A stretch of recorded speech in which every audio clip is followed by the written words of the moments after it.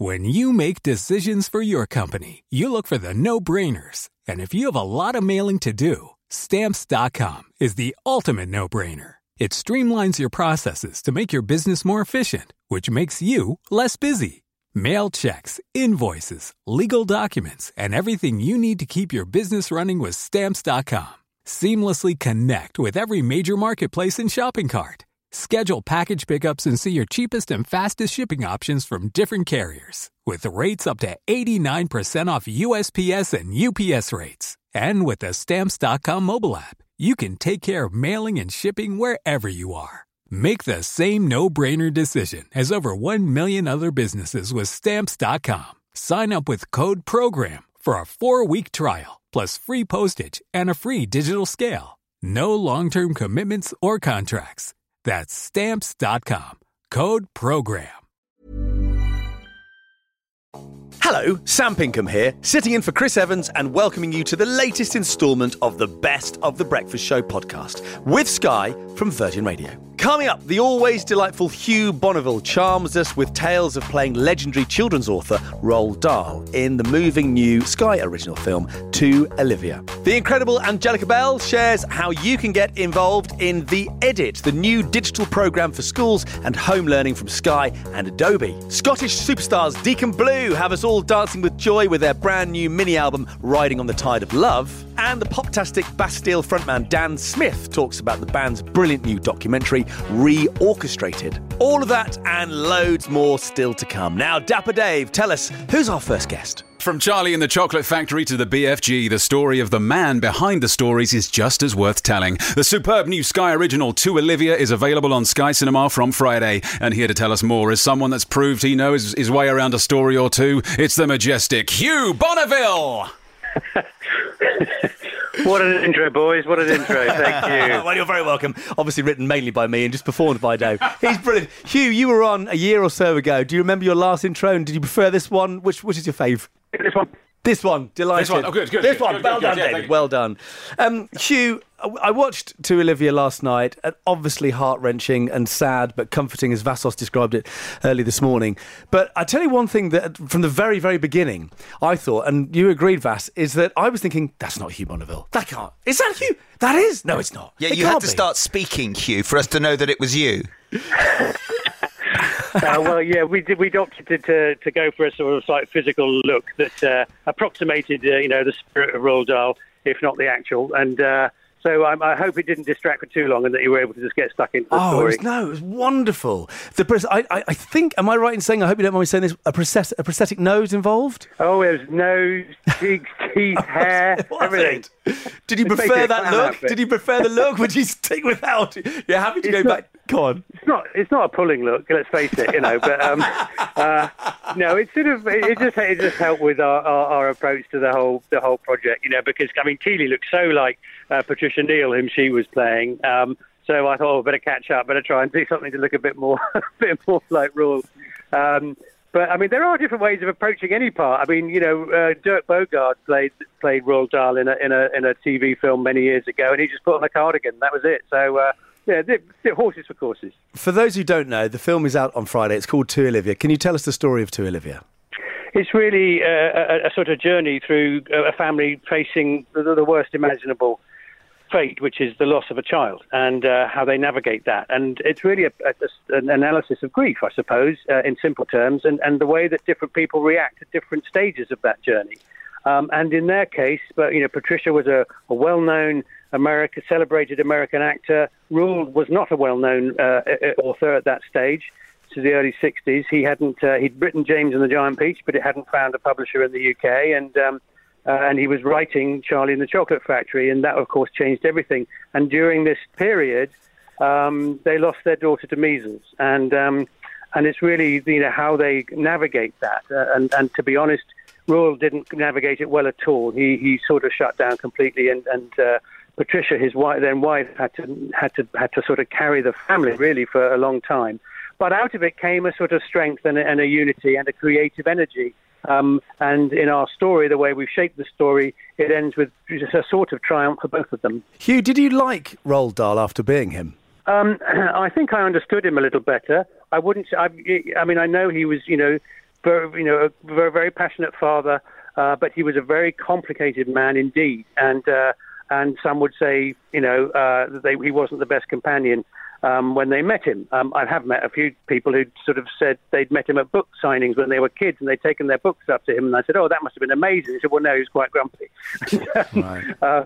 But I've also, it's in the biographies and essays and so on that he was could be a very difficult and spiky man, and like nothing more than to see people squirm at a dinner party or something over something he'd said, just to sort of get a reaction out of people. So I think he was a loose cannon at times, and obviously in later life he wrote some pretty unpalatable things, and that's a hard thing to keep in balance with the great writer that he was. Did anything surprise you about Roll when you were working up to the character? I think really that I knew so little about him. Obviously I've been familiar. I wasn't a great aficionado of his books by any means, but I'd read some, particularly his short stories when I was a teenager. Those are the ones that have really captured me, and the Tales of the Unexpected. So I knew he had this dark, twisted imagination, which was what of course the kids, young readers love. But I think I hadn't known what a great inventor he was, what a passionate man he was in terms of not giving up. His son Theo had an accident. He's fortunately fully recovered. He's alive and doing well. But when he was a kid, he got hit by his pram got hit by a taxi, and he suffered head injuries. Now he went on to invent a device that would. Or to co-invent a device that would relieve pressure on the brain. Equally, when Patricia, after the events of our film, suffered a stroke, he was ruthless in his determination to see her get better. Some would say to the point of cruelty, but actually it became his methods of helping restore her speech became a recognized therapy. So he was a driven man. He was not one to give up, and this is a man who, had crashed in the desert in the war, and, he was a man of daring do and invention, a charmer, a cocktail party aficionado in America, married a glamorous star. He was a man of many, many colours, some of them less palatable than others, but I found him fascinating, if not endearing. Hugh, thank you so much for coming on. The film is an absolute must-watch. It comes to Sky Cinema this Friday, and it's called To Olivia. Hugh, we'll speak to you soon. Thank you. Thank you so much. Appreciate it. Bye-bye. The best of the Chris Evans Breakfast Show with Sky on Virgin Radio. If you're looking for a creative spark, then look no further than our next guest. Sky have teamed up with Adobe for The Edit, a new program that gets kids doing what they do best, being creative. So here to tell us more is a lady bursting with both sunshine and plenty of ideas. It's the awesome Angellica Bell! Hello. Hi, Angellica. Hi, Angellica. Sunshine. How are you? Beaming with sunshine and ideas, was that? What She is. Yes, she is. Yes. She is. Every time. In fact, last time you were in, Angellica, it was sunny, and you were telling me that you were starting to run and you were running a bit further. How's that all going? It's good. Do you know what? Your advice that you gave me was spot on. So I remember I was telling you that I was doing 5Ks, and I've been trying to keep that going during lockdown. I find that the fitness has and having that routine has sort of given me some focus.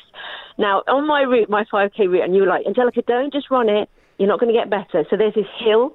So every time I get to the bottom of the hill, Vassos, you are in my head, and I sprint as fast as I can to the top. And I have noticed that my fitness levels got much better just by pushing myself. So I am getting better. I'm not as good as you. I'll never be as good as you, Vassos. It's not. But you are in my head. It's not a competition, though, is it? But you did say you wanted to be better than you were yesterday, and that's how you do it, by just sort of mixing it up a bit, running up hills. Hills are great. They're like speed training in secret, in disguise. Yeah, when you get to the top, oh my goodness, you feel so good. Yeah. How long is the hill, Angellica? I'd say it's about half a kilometre.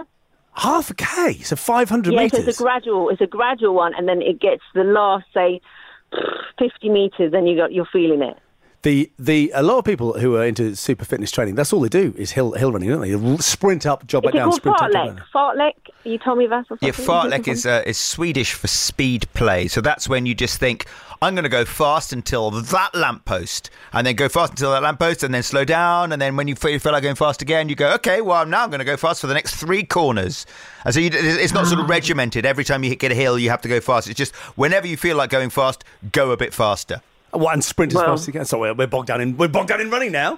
That's definitely not what you're here to talk about, Angelica. No, but the thing is that running and exercise is giving me the determination and drive to get involved in other things during lockdown. Do you know what I mean? Which is good. And this program is called The Edit, and it's amazing.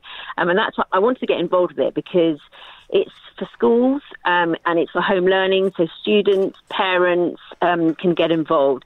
And it's about inspiring the next generation of media talent, you know, by breaking down those industry barriers to entry of it, because, you know, we know how it's much more accessible for some students, and also bridging the digital skills gap. And like you were talking about earlier, you know, that our young people now are so savvy with digital skills online, and we want to focus that in a really positive way and get them to create stories, because they are the future storytellers.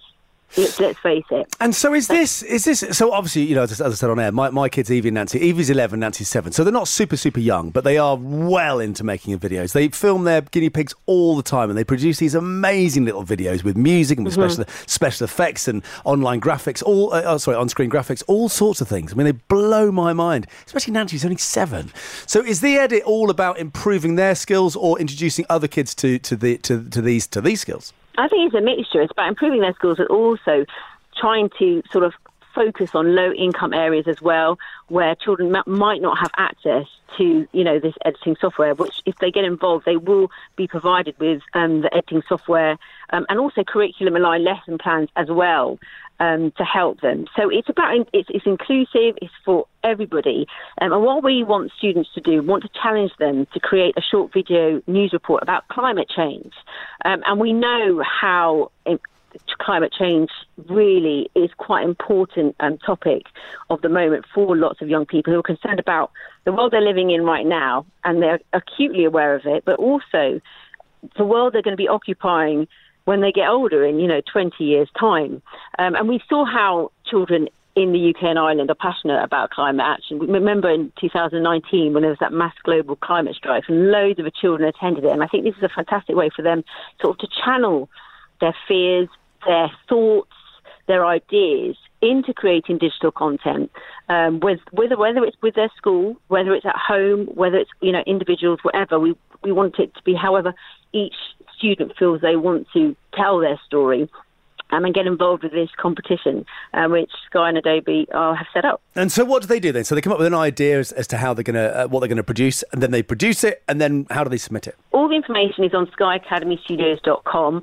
There are softwares there. The software's there. There's tools there. They also be able to use Sky News footage as well. How cool is that?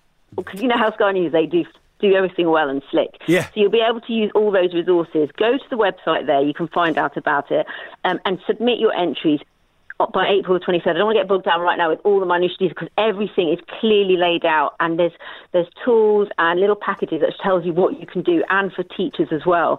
And the winning video news report will be broadcast on Sky News FYI program. Wow! The school, the school will win a 12-month Adobe for Education Creative Cloud subscription. So that's sort of like a package, like Photoshop, editing tools and stuff, which schools have to pay for. But can you imagine having a school be able to have those resources for 12 months? And also, they'll receive an all-expenses paid trip to the Sky Academy studios. So they can see how TV works, how they can, how it all happens behind the scenes and stuff. And I might pop along as well. Thank you so much, Angellica. How's Michael doing? How's lovely Michael? He's doing all right. He's doing a lot of teaching as well at the moment. And he's just, his students are fantastic, and he's putting everything into it. I think also a big shout out to all teachers out there at the moment who are doing a fantastic job. They are on it, and I know that he's I know it's half term, he's got marking planned and all these bits and bobs, and also he's doing Virgin Groove as well. I know, I heard him yesterday. Yeah. He's very good, isn't he? He's groovy. He's a groovy teacher. He is a groovy teacher. He is. I mean, how cool would it be if your school teacher is a presenter also on Virgin Radio Groove? He's a little bit too good, if I'm honest. He's a little bit too. I heard him thought, oh, no, that was good. Very funny. All right, well, send him our love. Lovely speaking to you, and we'll catch up with you soon. Yeah, lots of love. Take care. I'll keep running. Keep running. Run up hills. The best of the Chris Evans Breakfast Show with Sky on Virgin Radio. They're the finest pairing to come out of Scotland since Neeps and Tatties, and arguably much tastier. Their new album, Riding on the Tide of Love, is out now, and here to tell us all about it are Ricky and Lorraine from the pitch-perfect pop powerhouse that is the one and only Deacon Blue. Morning, Ricky. Morning, Lorraine. Good morning. Which one is Neeps and which one's Tatties? I couldn't possibly say. That is a great question. So Ricky and Lorraine, I presume, obviously, normally the case when we interview bands in the current climate, normally they're not together, but I presume you two are stood next to each other. Yes. We are, Sam, yes. Sam, we've been in a bubble for a long, long time. For those of you who don't know, Ricky and Lorraine are together romantically for 30 years, as well as being bandmates. And you guys, you absolutely floored me at 8:35 this morning. Have you been listening to Virgin Radio this morning? Of course. Oh, yes. That is, honestly, it's so touching to hear that response. It's thank you very much. Well, if you weren't here at 8:35 this morning, we played their cover, Deacon Blue's cover of Always on My Mind, written, but most people don't know, by Wayne Carson, Johnny Christopher and Mark James in 1971, covered, of course, by Elvis and Willie Nelson, the Pet Shop Boys, but now covered by Deacon Blue. I mean, I presume, maybe I'm wrong, I presume it's not the first time you've played it together. No, what used to happen, we used to do a song at the end of the show, kind of an elongated encore, where we just kind of carried on that we hadn't finished and come back and sort of played, a cover version. And we were kind of changing it around a bit, and we thought that it was a great song to play in our last tour.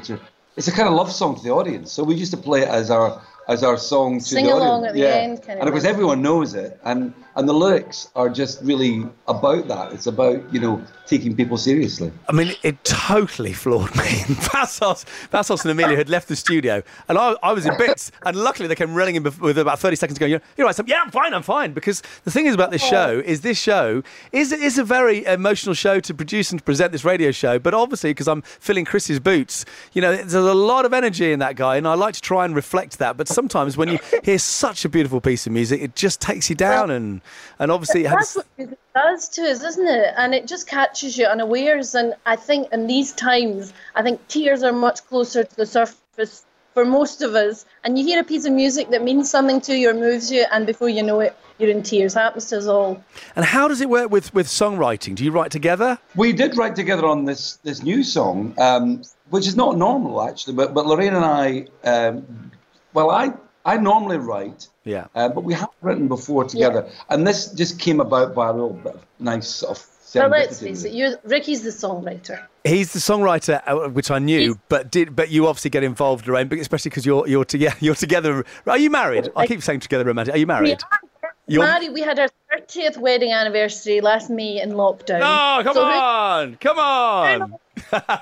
Happy wedding anniversary, 30 years. So two questions then. A, how do you stay together for 30 years, especially working in the industry that you guys work in? I mean, it must have had its tough times. But also, B, what happens if you disagree? So if Ricky's written a vocal and Lorraine, you go, you've done better, or it could be this. Do you ever speak up, Lorraine, or do you just go, let's go with him, let's trust him? He calls me the editor, Sam, because he's writing at home in the studio at home, and I'm in the house. And if I hear something I like, I come in and say, make encouraging noises. Right. And if I don't come in, he'll say, so you didn't come in, you didn't like that. And I'm like, nah, not really. So I have to, because, it's my band too, and we're going to be performing this. And if you love someone, you have to be honest with them. But generally, I'm able to say, I think that's brilliant. So that's quite good. Ricky, did you hear the gap between her saying, this is my band, and two? I know. This is our band. This is our band. This is my band. Two.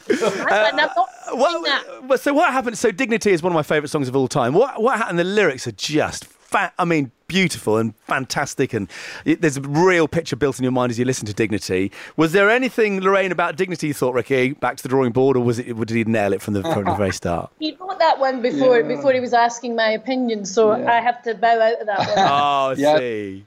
I think that was technically before Lorraine. That was really early on, actually. Yeah, really early on. But a song that, it's just amazing when you have a song that you've written in one context. I mean, I was written in 1985. Yeah, and to think that people still relate to it is just a lovely compliment. I'm just so flattered that people still just feel touched by the song, and it still has life in it. It still seems to come back. Well, we still play it all the time on Virgin. We play it all the time. It's I love it. So you work incredibly hard. In the last 10 years, you've released 5 new albums in 10 years, and you released an album last year, City of Love, and now another one, Riding on the Tide of Love. But they're linked, are they? Yeah, I mean, essentially, we were a bit disappointed because obviously we put a new album out that came out about a week. This is in City of Love, and it came out about a week before lockdown. So, all the touring that we had planned for 2020 didn't happen.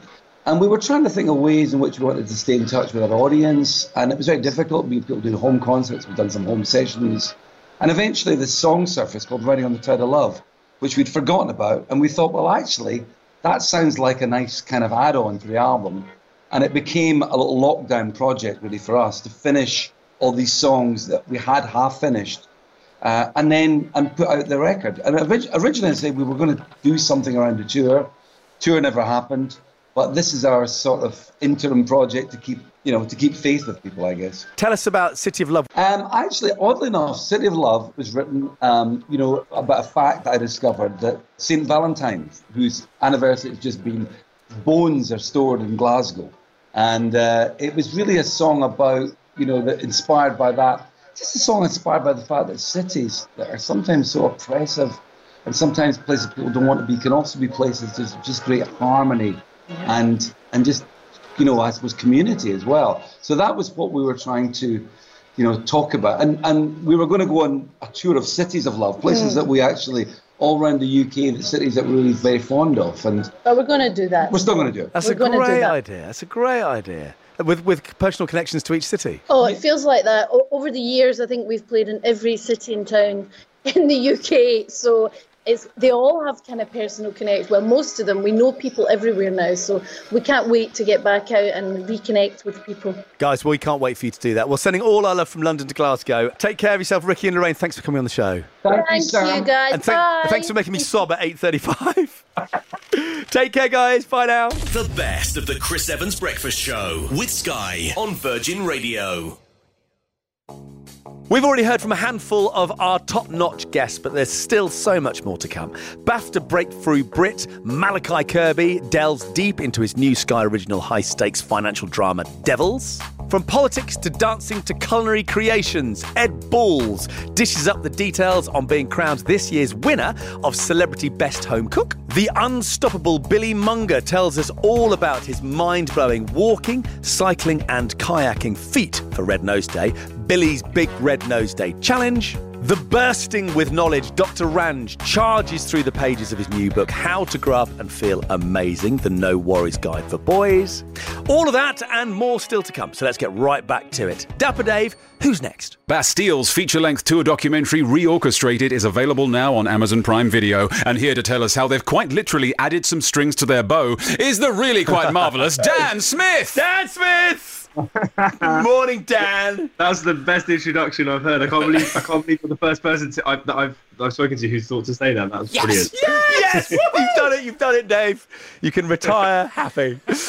Dan, we've all seen Reorchestrated. Whether you're a fan of Bastille, super fan of Bastille, or you just like their music, the one thing that we've all fallen more for you as a band and as people because you were so honest and so raw in it. But can you tell us how it all came about? Because obviously you can't just walk into a room with 50 musicians and go, guys, start playing and we'll sing along. How on earth do you make this kind of thing happen? Well, we did. We a few years ago we were asked to do a charity show for a charity called Streets of London in a little church in North London, and I thought we just wanted to do something special with it. So we decided to completely make it really easy for ourselves and completely change and basically orchestrally remix all of our songs. So we worked with a couple of friends, a little gospel choir and some strings musicians and brass. And we basically just flipped all of our songs on their heads. And I got so obsessed with how that gig went that I sort of got it in my head that we should do it on a bigger scale.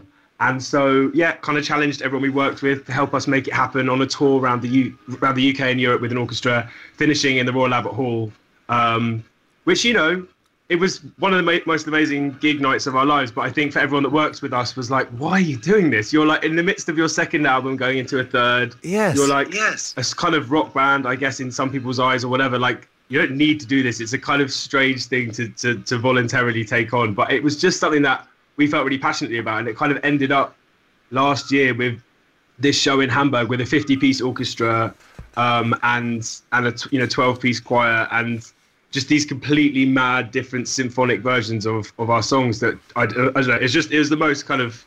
I'm not very good at talking about what we do in a positive way, but it was the most like affecting thing for us that I feel like we've ever done. And yeah, it was just a real like bizarre labour of love.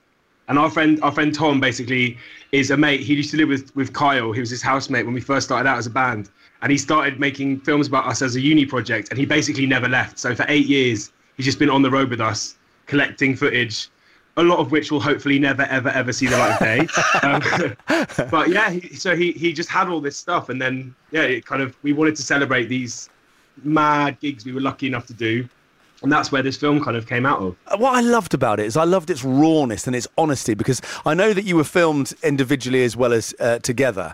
And this probably enabled you to be more open and honest about each other and about your feelings and what have you. We were talking about, there's one bit in there about Kyle fearing that he wasn't good enough as a pianist. So he went off and had piano lessons. And as a band, you didn't just boot him out and say, which obviously most bands would do. We all know how ruthless the music industry is. They would just boot them out. And you said, no, you go and have some piano lessons and then come back and we're keeping it. When you make decisions for your company, you look for the no-brainers. If you have a lot of mailing to do, Stamps.com is the ultimate no-brainer. Use the Stamps.com mobile app to mail everything you need to keep your business running with up to 89% off USPS and UPS. Make the same no-brainer decision as over 1 million other businesses with Stamps.com. Use code PROGRAM for a special offer. That's Stamps.com, code PROGRAM.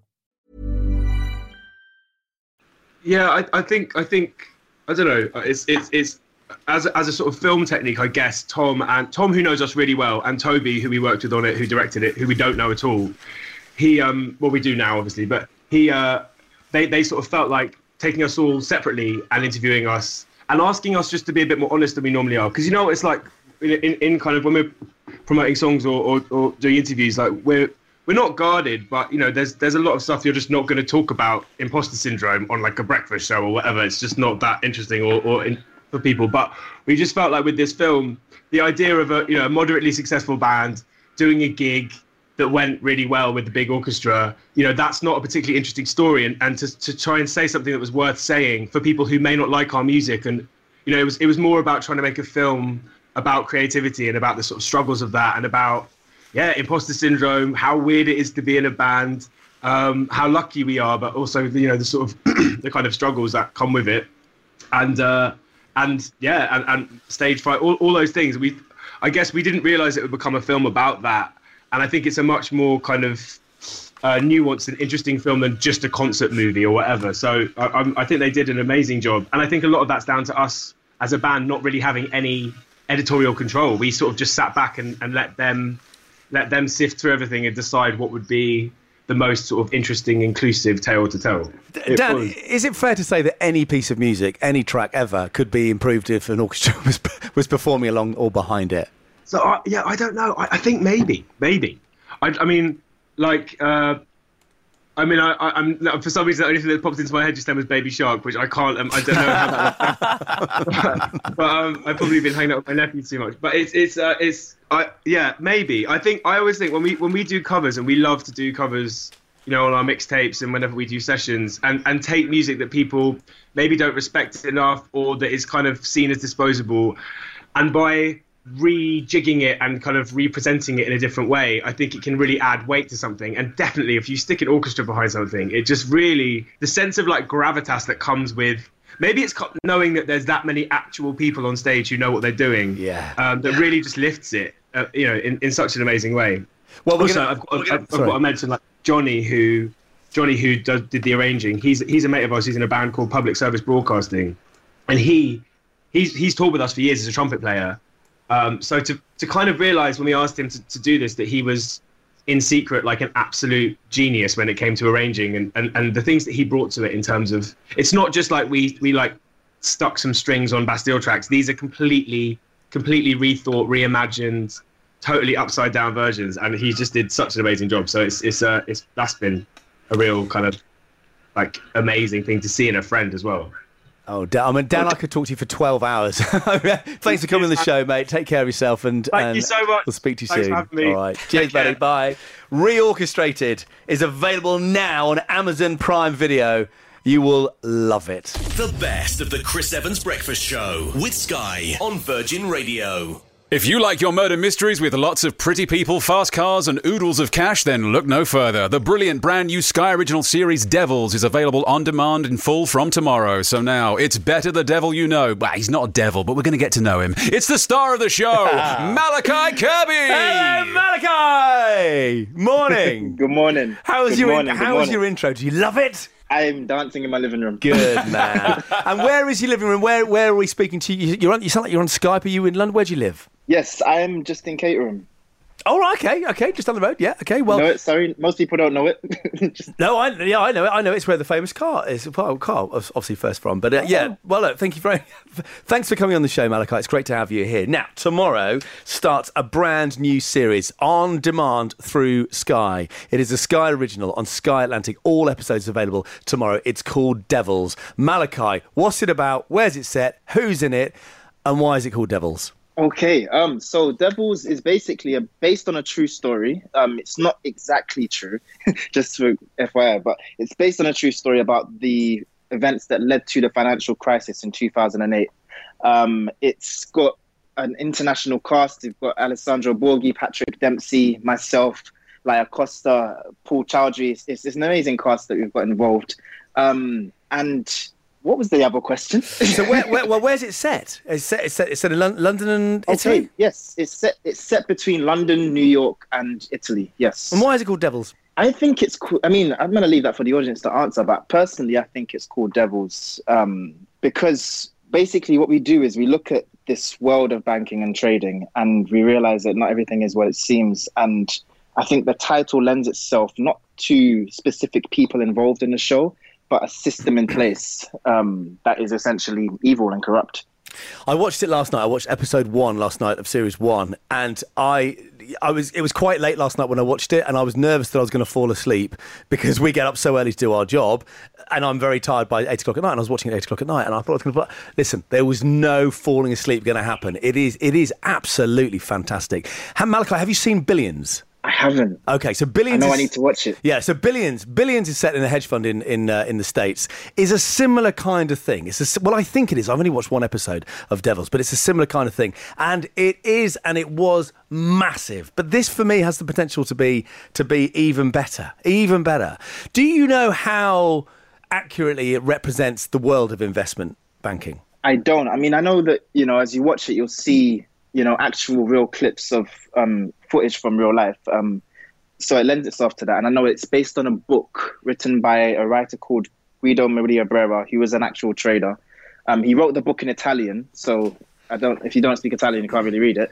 But now you can watch the show. And it's translated for you.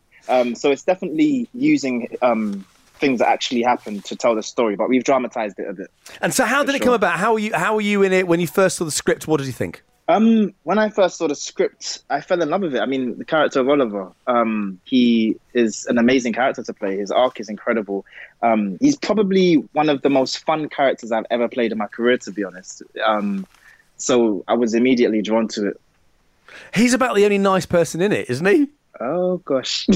Possibly. I mean, everyone's really nice in real life. No, I know, but the only nice character in it. Because I tell you what really stands out is how lovely Oliver, your character, is in it, because everybody else has this edge to them that I mean, for most of us, I've got 2 or 3 friends of mine who are investment bankers, and I know that they have a good side to them, but they're all cut from the same sort of cloth. They're all tough, they're all very competitive and incredibly driven. They all have these piercing eyes which could cut diamonds, which is well represented in Devils, because those eyes exist, it appears to me, in every investment banker. But you really stand out in it, and you're in it. Well, it appears to me you're in it. I've only seen one episode, because despite not having a wealthy upbringing as your character, because you've got this super brain, the rich, wealthy kids want you on their side. Yeah, I mean, basically, he grows up in a council estate, and he's had to become very streetwise to survive. And what he realizes is that his ability to read people to survive is actually a bankable skill in a bank, in the trading world. And there is a particular character that we realize mirrors him, who's already made it to the peak of success, but started in a very similar background to Oliver. And so we find that out once we go through the story. And have you, I mean, obviously you learned a lot about the world of investment banking since taking part in this amazing series, Devils. If I could offer you a career as a super rich Aston Martin driving, helicopter flying investment banker, as opposed to continuing on your amazing acting career, would you take it? No. Why? It looks incredibly exciting and sexy. Prior to doing the show, probably I would have not hesitated to say yes. But doing it's made me realize that I think also for Oliver, he also realizes, because he's like this bright young student who's eager to impress. Problem is he's eager to impress the wrong people, and what he realizes is that, you know, he knows they're rich, but what he doesn't know is how they got rich. And I think the pressure, not even the pressure they're under, but just the power that they have in their hands at the click of a button to change people's lives, I think it's personally too much power for one man. So I wouldn't want that on my shoulders. All right. Listen, buddy, it's great watching your career. We thought you were, we just think you're doing a brilliant job, and this is such a different role to the roles that you've played, like in Black Mirror, for example. Very, very different, but you absolutely nail it. So thanks for coming on the show to tell us all about it. It's called Devils. It is available from tonight on Sky Atlantic, on Sky On Demand. And I tell you, tomorrow, beg your pardon, thank you, Dave, a big old thumbs up from me. Malachi, thanks for coming on the show. Take care of yourself. Thank you. And enjoy the success of this. I know you will. The best of the Chris Evans Breakfast Show with Sky on Virgin Radio. He's gone from cooking up a storm in Westminster to taking home the bacon in BBC One's Celebrity Best Home Cook. So, ladies and gentlemen, please welcome a man that knows his way around a Herbie lamb cutlet just as much as the ballot box. It's the one and only Ed Balls! Ed Balls! Good morning, Ed. Good morning, Sam. Let's talk about your great success, because we've just found out that you've won this fabulous TV show, Celebrity Best Home Cook. For those who haven't seen it, you can watch it on BBC iPlayer, but for those who haven't seen it, tell us what it's all about. Well, it was a cooking show, which for the first two series, they had members of the public, and then they decided to get some of us tired old faces back on and do Celebrity Best Home Cook. And we started with 10 of us, and each week we have to do a challenge set by Mary, but we can come with our own recipe. Then we get given a special ingredient called by Chris Bavin, and we have 1 hour with no recipe to do something. And then the people who didn't do well get put into the eliminator round, where Angela Hartnett sets a crazy task. We have 35 minutes to cook from scratch. I did a crab ravioli, a lemon meringue tart, and also another one which has gone from my mind. And then at the end, whoever does the worst of those dishes goes out, and all the way through to the final. And the final was me, Tom Reed-Wilson, and Rachel Johnson, the journalist, who is also related to the Prime Minister, but she's most importantly a journalist. And Tom, to be fair, this is my first introduction to Tom Reed-Wilson. He apparently is the concierge or the receptionist on Celebs Go Dating. What a character he is! He was lovely, my gosh. I mean, he could find an innuendo in any kitchen implement. I mean, anyone. And he has a lovely use of words, and he was really fun and very generous. I think the thing was, we filmed this in the middle of lockdown. We were so pleased to actually get out and get to meet other people, and Keo did a brilliant job, because it was so hard to make that production work, and everybody wanted everybody else to do well. But the other thing was, because cooking and home cooking is so much about family, and everybody was bringing recipes they'd learned from their mums and dads or grandparents or whatever, we all kind of wanted them to do well. So there was a sort of warm vibe to it, which and hopefully it will inspire lots of mums and dads who maybe don't cook yet to have a go, because if I can do it. Well, you know, that's what I was saying to Vass earlier on this morning, because I was saying that, you know, if Ed Balls can do it, then we can all do it. Thank you very much. I obviously don't mean that, but they are dishes that, I mean, definitely I couldn't cook as well as any of you can cook, but they are sort of relatable dishes. It's not like watching the Bake Off where you think I could just never bake that without years of practice. We could have a go at what you've done. And it's not like MasterChef where it's very technical, and although some of the eliminator challenges got really, really difficult, but it's much more about home cooking. And what what you realise there is it is all about things you learn, the smells from your childhood, things you've done with your family. The other thing, though, of course, which is really hard about it, I mean, we're being judged by Dame Mary Berry and Angela Hartnett and Chris Brevin. You go forward, and I'm doing my lasagna, which my mum taught me when I was 8 years old. I've been cooking for 40 years, and suddenly Mary's going to say what she thinks of it. And if she says, I don't like your lasagna, I'm afraid my reaction is, sorry, Mary, it's my mum's lasagna. It's brilliant. You can't not like it. What are you talking about? And the problem with being a home cook is, in the end, the most important audience is your family, the people around your table. So the times when the judges gave tough comments for all of us was quite emotional. I mean, because, it's what you've always done. Can't diss my gravy. No, of course not. What are you doing? Ed, you're of course a former Shadow Chancellor. Did I get this right? Did you say that Mary Berry, lovely Mary Berry, who once invited Sam's kids into her garden to pick blackberries, did you say that Mary Berry is tougher than Tony Blair and Gordon Brown combined? Much tougher. Well, of course she is, because first of all, she's Dame Mary Berry, and she's like the doyenne, and peerless, and she never makes mistakes, does she, Mary? Can you ever imagine Mary ever burning anything, getting a recipe wrong? Gordon Brown, Tony Blair, they're politicians, of course they make mistakes. We all did. But more importantly, yes, with Mary, I mean, with Gordon Brown, if he got something wrong, it was my job to say to him, don't do that. That's the mistake. You're wrong. With Tony Blair as well, because political leaders, you need people around you who tell you, you're an idiot. Stop, think. But with Mary Berry, can you imagine saying, Mary, I'm really sorry, you're wrong about that. I don't like your lasagna, Ed. Well, I don't care. What do you know? So basically, we were totally intimidated. Whatever she said, she's funny, but she's very fierce as well. And but whatever she said went, which is as it should be. Never the case with Tony Blair or Gordon Brown. Never the case even with the Strictly judges, who, to be honest, although I didn't, as our kids said to me, if Craig Revel Horwood said that my jive was no good, what do you expect? I mean, look at me.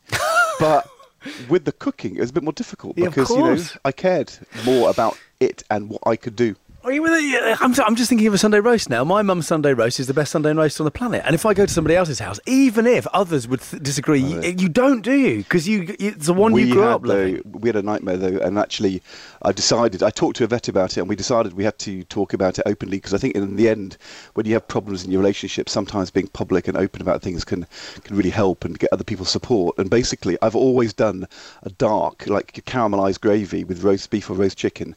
Day before I'm going on the show, a vet says, Mary Berry will like a lighter gravy. So I spent an hour and a half in, stopping the gravy going dark, fighting to keep the temperature at the right level. I go up. Angela Hartnett says, it's a bit light, this gravy. Then Mary Berry says, this is not really a gravy, it's a sauce. I like a dark gravy. I stood there, I couldn't believe it. I went home and said, what did you do to me? You changed my gravy. And I got dissed by Mary Berry for being too light. Who likes a light gravy? Why did I listen? She said, are you blaming me? I said, no, I'm being loyal. But it went wrong. Well, look, it's absolutely fantastic. It's called Celebrity Best Home Cook. If you haven't seen it, you can watch the whole series via BBC iPlayer right now. And Ed, well done for winning. Always lovely to chat to you, and have a great weekend. Thanks, Sam. Thanks, Russell. It's good to be with you. Cheers, mate. Bye. The best of the Chris Evans Breakfast Show with Sky on Virgin Radio. If you feel like you're not doing enough exercise in lockdown, then switch off now, as you're about to feel lazy. Billy's Big Red Nose Day Challenge will blow your mind, and here to tell us all about his triathlon-inspired fundraising shenanigans is a young man that's as tough as they come. It's the incredible Billy Munger! Billy Munger! Morning, Billy. All right, buddy. How are you? Yeah, I'm good, thanks. So, Billy, we're going to hear all about this incredible challenge that you're about to undertake. But before we do that, for those listening who don't know your story, can you tell us through your life as a racing driver and literally from the very beginning when you were 6 years old and you got your first go-kart? Yeah, so I started out in go-karting when I was 6 years old. My dad actually bought me the go-kart when I was 2. And the guy he bought it off just couldn't quite believe when he saw me in the front of the car in my baby seat that I was meant to be driving that in a few years' time. So my dad was pretty keen for me to get involved in motorsport. Kind of went from there, really. It became something we did for a bit of fun. Every weekend, pretty much, we'd be out across the country or across the world racing. And then when I was 17, I was competing in F4 and I had an accident where I became a double amputee as a result of the crash. And yeah, since then it's just been getting back to racing for me, and now I'm taking on this challenge for Comic Relief. But what's amazing is watching the documentary about your life, which I did yesterday, is I mean, I'm sure it hasn't always been this way, but you seem incredibly positive about everything still after what you went through.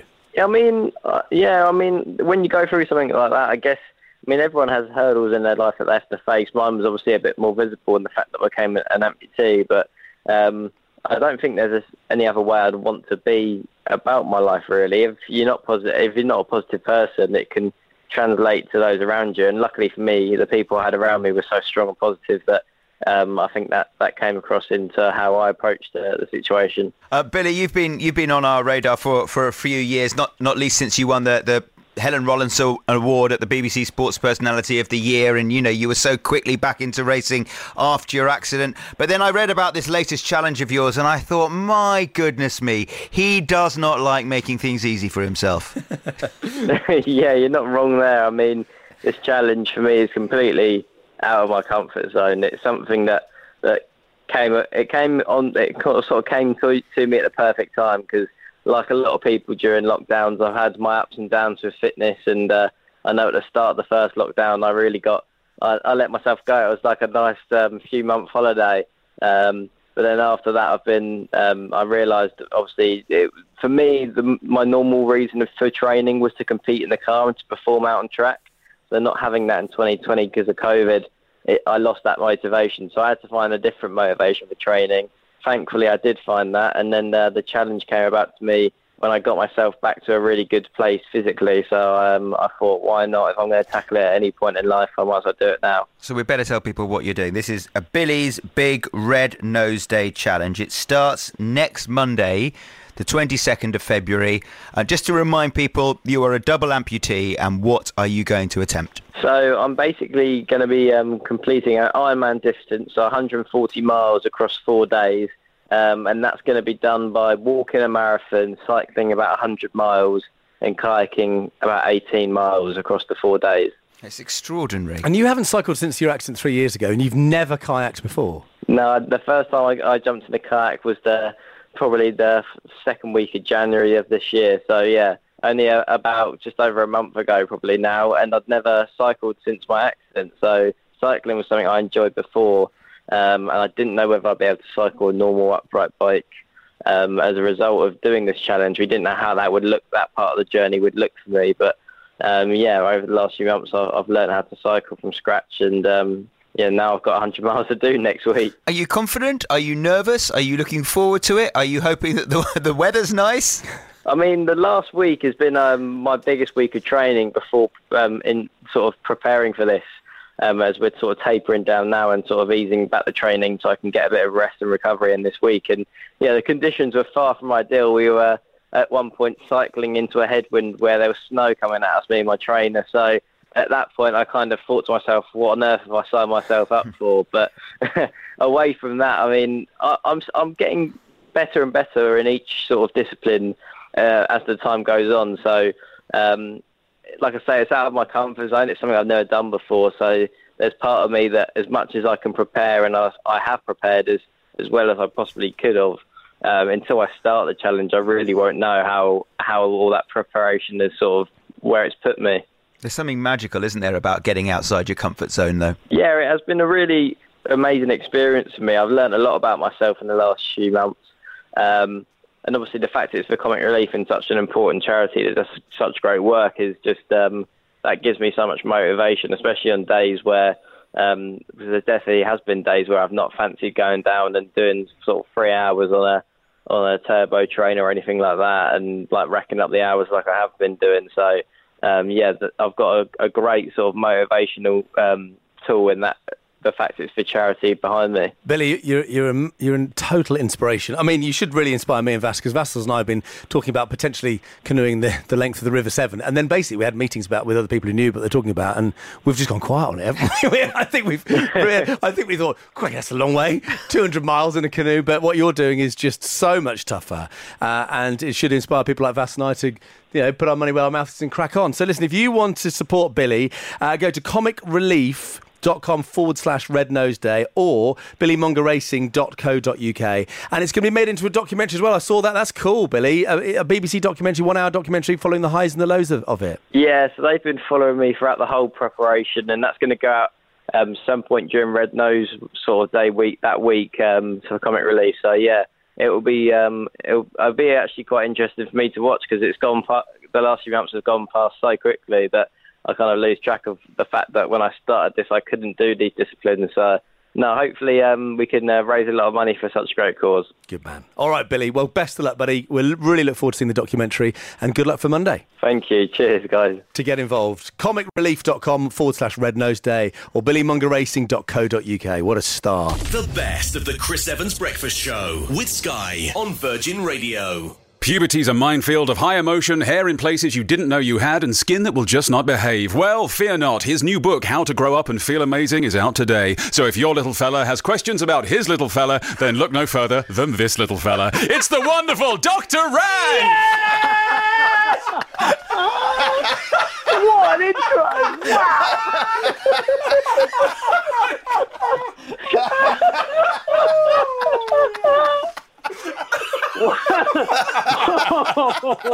Okay, I'm putting that on my CV, that one.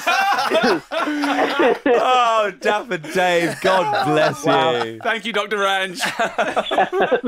Because also, knowing Dr. Range, because he's been in so many times before, you knew you could get away with that. You know he'd love it. You knew he'd love it. Yeah, it was all good fun. Oh, mate, thanks for coming on the show. It's great to have you on, as ever. So your book, How to Grow Up and Feel Amazing, the No Worries Guide for Boys. Obviously your idea. When did it come about? And why is it so important for us to have this book in our hands if we're a boy going through our teens? Well, this has kind of been an idea. I mean, it was written and finished probably just about a year ago, actually. It takes that long to get a book out. But the idea came about because obviously there's a lot going on in young people's lives right now. There's loads of stuff out there from the perspective of girls, quite rightly. There wasn't quite so much for boys, and what was out there wasn't very up to date. So there was a real need to create something that I think boys right now could use. And I also kind of thought I want to create and write the book that I would have needed when I was growing up. So I've poured everything that I've learned from my own growing up experiences right through to all my professional stuff that I do working with young people. And I've chucked it into this book in the hope that it will be beneficial for any young man, any boy, anybody else that might be interested in the challenges they're facing, their parents, their carers, their siblings, their friends, anybody around the ages of 10 to 14-ish.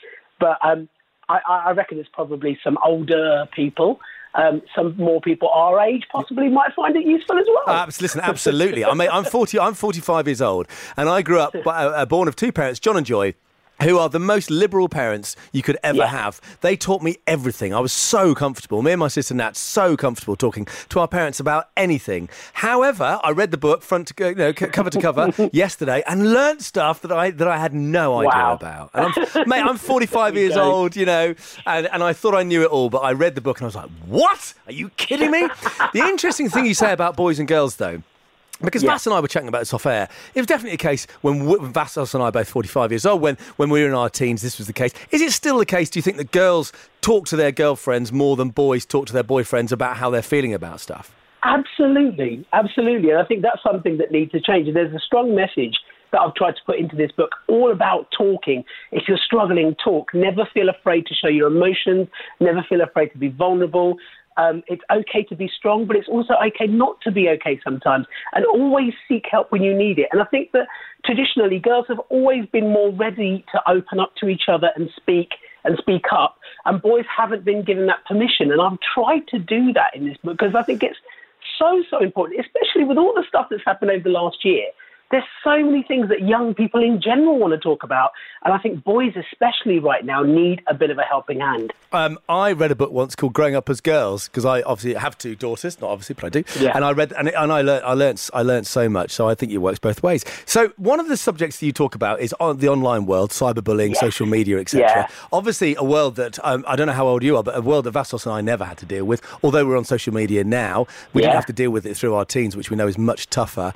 Are there are there other aspects of the book that maybe in our generation we didn't have to deal with it, but they do now? Well, yeah. So I'm of a similar age group to you guys. I'm in my 40s as well, so I had to cast my mind back quite hard. That devastates me. Look at his photo on the front of this book. He's the same age as us, Pat. Yeah, that was taken 12 years ago. Yeah, I made sure they used the good pictures. Yeah, that was it. And a filter. Well, no, we cover everything from, and there's an up-to-date guide to puberty for boys and girls. There's a lot of chat about mental health, which I think is hugely important right now, and looking after your mental health and your mental well-being. There's loads of chat about relationships, different kinds of relationships, different kinds of families. Obviously, we talk about romantic relationships as well, because it's important that boys are prepared for that when they're ready. But we try to be as inclusive as possible. It is not just one kind of relationship that we talk about. We talk about the online world, which is huge right now. You and I didn't grow up with it, I know, but we've kind of, been eased into it as we've grown up. But young people are now it's just part of their lives, and they need to learn how to use it safely. And then there's just a whole chapter on living your best life every day. Just the little things you can do every day just to get the most out of your day and be the best that you can be. So listen, it's great for boys, it's great for teenage boys, teenage girls, 10 to 14-year-olds, but older than that. And I tell you what, if you're like me, you've got kids who are maybe 7 years old, 6 years old, 8 years old, and you're already starting to worry about how you're going to discuss these topics with them, then as an adult and as a parent, this is a great book to read, because we'll see how you write it, and I go, that makes sense. It does. I learned so much from it, Dr. Ranj. I loved it. Exactly. And there's an audiobook as well, so if anyone doesn't fancy picking up a book and going through that, you can just have a listen in the car, have a listen together with your young people as well. Oh, that's a great shout. Yeah. You just put that idea in my head. So in the car with your kids, listening to the audiobook of it, and then pausing and discussing. In the car. Wouldn't that be a brave thing? Well, Dr. Ranj, what an absolute pleasure. Thanks so much for coming on the show. It is beautifully written. It's very, very entertaining and light-hearted, but also covers all the topics that we need to talk to with our kiddies. Dr. Ranj, How to Grow Up and Feel Amazing, the No Worries Guide for Boys. Definitely should also be read by girls. Thank you, sir. Thank you. We'll send your intro through on an email so you can whack it on your phone or whatever. Amazing. All right, Thank you very much. Take care. And you. Bye now. The best of the Chris Evans Breakfast Show with Sky on Virgin Radio. Thank you for listening to this podcast, the best bits from the Virgin Radio Breakfast Show with Sky. Chris will be back next week, and don't forget to subscribe now and you'll never miss a week of The Brecky Show.